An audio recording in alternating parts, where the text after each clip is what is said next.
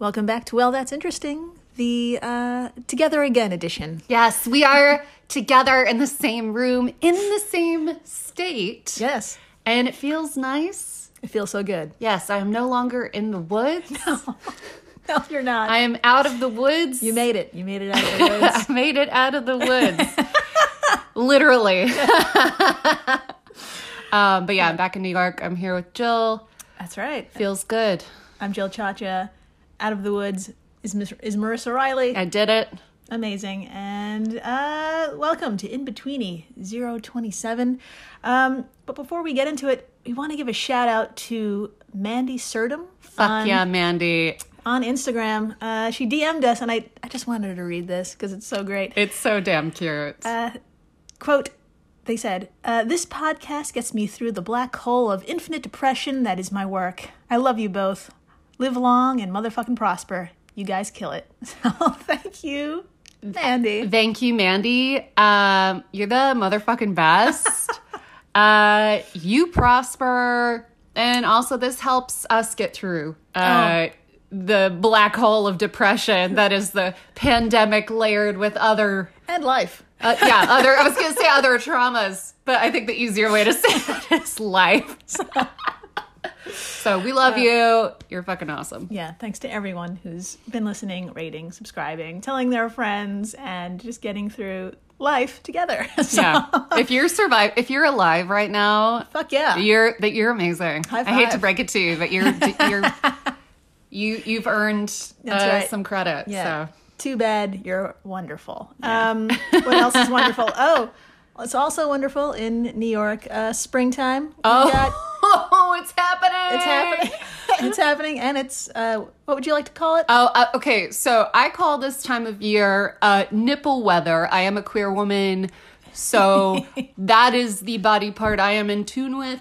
Everyone's in tune with the nipple. Everyone's got nipples. They're out and about. What I'm trying to say is, it's that time of year. Mm-hmm.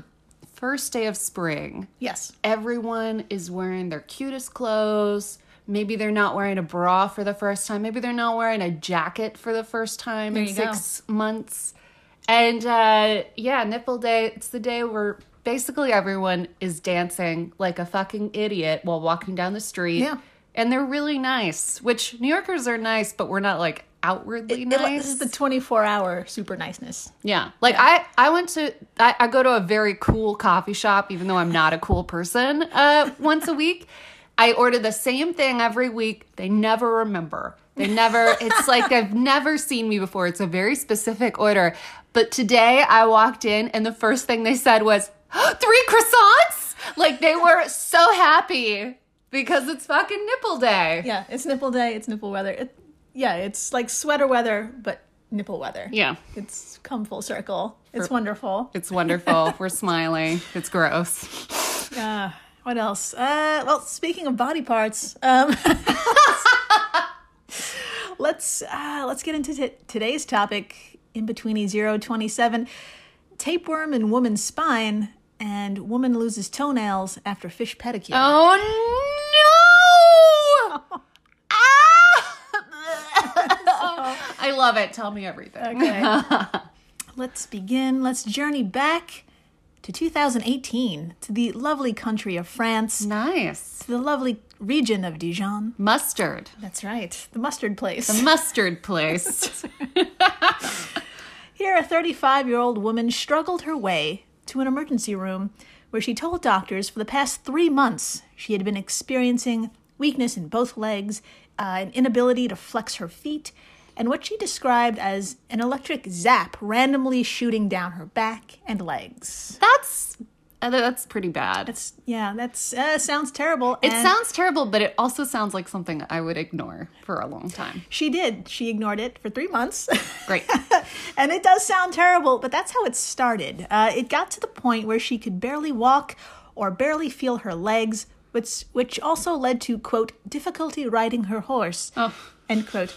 As stated by our source, the New England Journal of Medicine. I'm so sorry you couldn't ride your horse. What a I'm sorry. I'm such a dick. That is legitimately upsetting when you can't ride your horse. Yes. But, She seriously, when she would have the capacity to walk like upright, without warning, her legs would go completely limp and she'd like fall over for no fucking warning. With no warning. That's terrible. Yeah. Super scary That's really shit. scary. So, a round of blood tests came back with the results that suggested, yep, something's wrong, and her body is fighting something off. Laboratory tests showed an elevated white blood cell count. The base range is 4,000 to 10,000 cells, and her count was 18,800. Whoa! Yeah. That's high. That is very high. I was going to say, I feel like I've gone to the doctor a few times with like something I thought was a problem. And every time they're always, it's so rare that they're like, it's something, they're always like, it's nothing. Yeah. There's nothing wrong with you. Have you considered a therapist? And I'm just like, shut the fuck up. My back hurts. Like I wonder if she had that woman, or not that woman, that moment as a woman where she was like, yes, it's something. They believe me. They believe me. So, yeah, they totally believed her. Next up was an MRI. Doctors focused on her back and spine, and wouldn't you know it, the woman had several round lesions huddled together in her 9th thoracic vertebra, which is pretty much like the middle of your back. Yikes. And would you like to see the MRI in question? Absolutely. Dr. Marissa, please. Give it to me. Give us your diagnosis. Here is the MRI. All right. What do you see? All right. So there's 2 pictures I'm looking at. On the left is a picture of a scan of someone's spine. And it looks like a normal spine, but in one of the, a vertebra. There you go. Vertebra. There are these little, like, stone-looking white things, and they're all kind of huddled together. It kind of looks like the marbling in a steak of fat. It looks like fat. And yeah, it looks bad. And then on the right, it's a close-up of it. And yeah, it's about 1, 2, 3, 4, 5 little white things inside this vertebra. Circular-ish. Circular-ish. All like huddled together there. Well, some good news. The objects were surgically removed and the hole left behind was filled with an implant. Wonderful. And it all went successfully. The bad news, the lab results found that the objects were larval cysts of a tapeworm. You guessed it, a tapeworm usually found in dogs. No. Yeah. No. Yeah. Larval cysts? Yeah. Oh, no. Sorry. I love how you've gone from screaming to now screaming vomiting. That's great. I like it. Scream vomit. Yes. That was it. That was, I don't know. I would like to think that the listeners are also scream vomiting. Yeah. It's gross. That is one of the goals of the show. Yeah. So yeah, that's right. They were baby tapeworms, and but this species didn't intend for this woman to be its target. Which is embarrassing. But if you listen to other In-Betweenies where we talk about worm-like parasites, you know they usually like to end up in animals with like hooves and forelegs. Right. Like remember the one about with the lady with the worms in her eyes? That's right. Wasn't that a cow thing? It was a cattle thing, yeah. Exactly.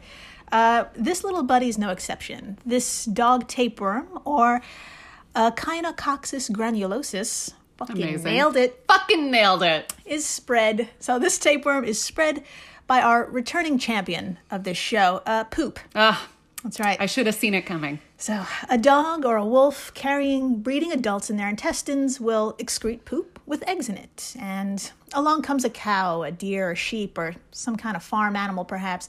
They're grazing and enjoying the grass, unaware that they just ate a little bit of crap with eggs in it. And inside their new host, the eggs turn into round cysts that burst through the gut. And then they ride the animal's bloodstream to the tasty bits, like the liver and the kidneys. And there, they wait patiently for the farm animal or the wild deer, like, to die and be eaten by a dog or a wolf or a wild predator. And inside the intestine of the predator, they become adults and they breed eggs and the predator poops, and this happens all over again. So that's the cycle. That's like the parasite living its best parasite life. It's so crazy. This is so complicated. Yeah. And that's saying a lot coming from a human. But it's like you have to travel through shit, and then you have to travel through an animal, and then you have to travel through a lot of you gotta animals. wait. And you have to wait. You have to be a cyst. And you have to travel through not only multiple animals, but multiple animals' body parts. Uh-huh. Yeah, so if you thought you had a bad day, Yeah. just be thankful you're not a parasite tapeworm baby. Yeah. Or a person with Or a person parasite tapeworm baby. That's right, all up in their back. Yep. Yeah. So it's not clear how this lady got infected poop into her mouth. Oops. Which is a thing I wrote. But she does ride horses, and she did mention she did come into contact with cattle. Okay. So she may have handled her horse after it grazed, or pet a cow with poop around its face, and then touched her own face, and then maybe made a fucking sandwich and she ate it. Like that. Series of horrible coincidences, basically. So what you're saying is we should never put anything in our mouths again. Wash your fucking hands. Okay. There you go. Sounds good. So she became what the journal calls an incidental host. Excuse me. And being an incidental host means those baby worms and those cysts can't get out. This woman is most likely never going to be eaten by a dog, so they ride the bloodstream until they anchor themselves wherever they please. Now, this sounds crazy, but ending up in her spine may have been a good thing.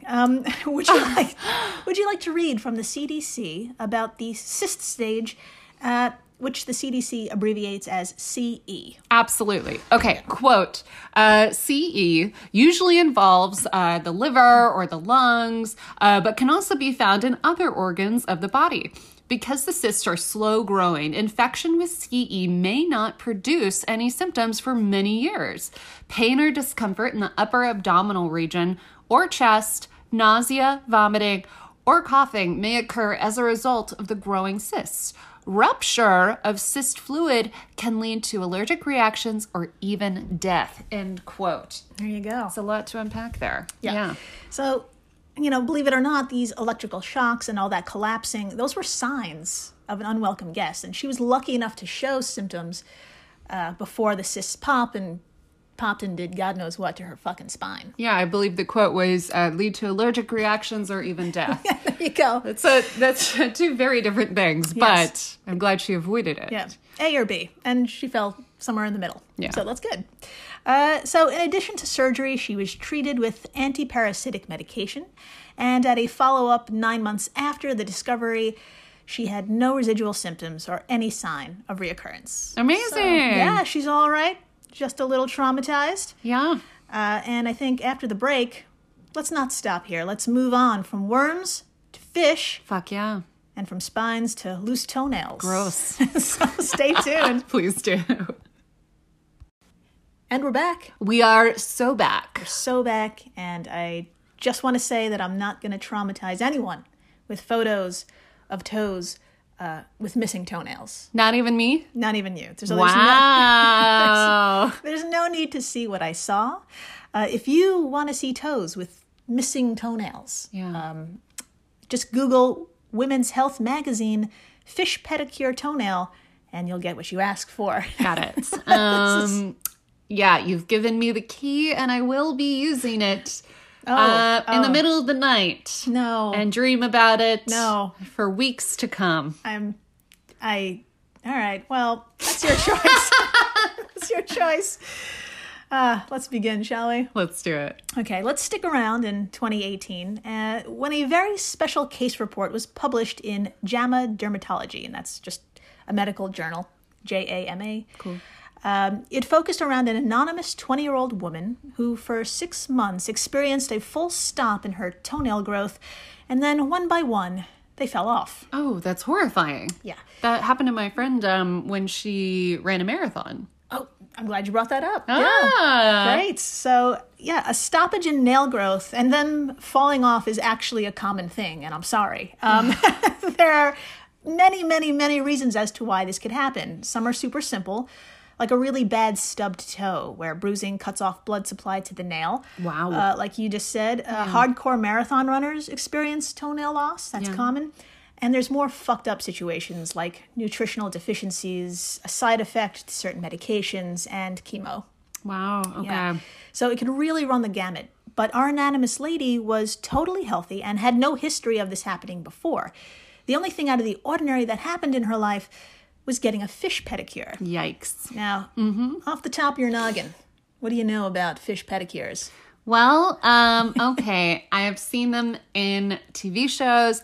Basically, someone gets a foot-sized tub There you go. of water full of tiny fish. Yep. Like inch-long little Little guys. meadow-looking guys. Yeah. And then you put your feet in, and they eat the dead skin off.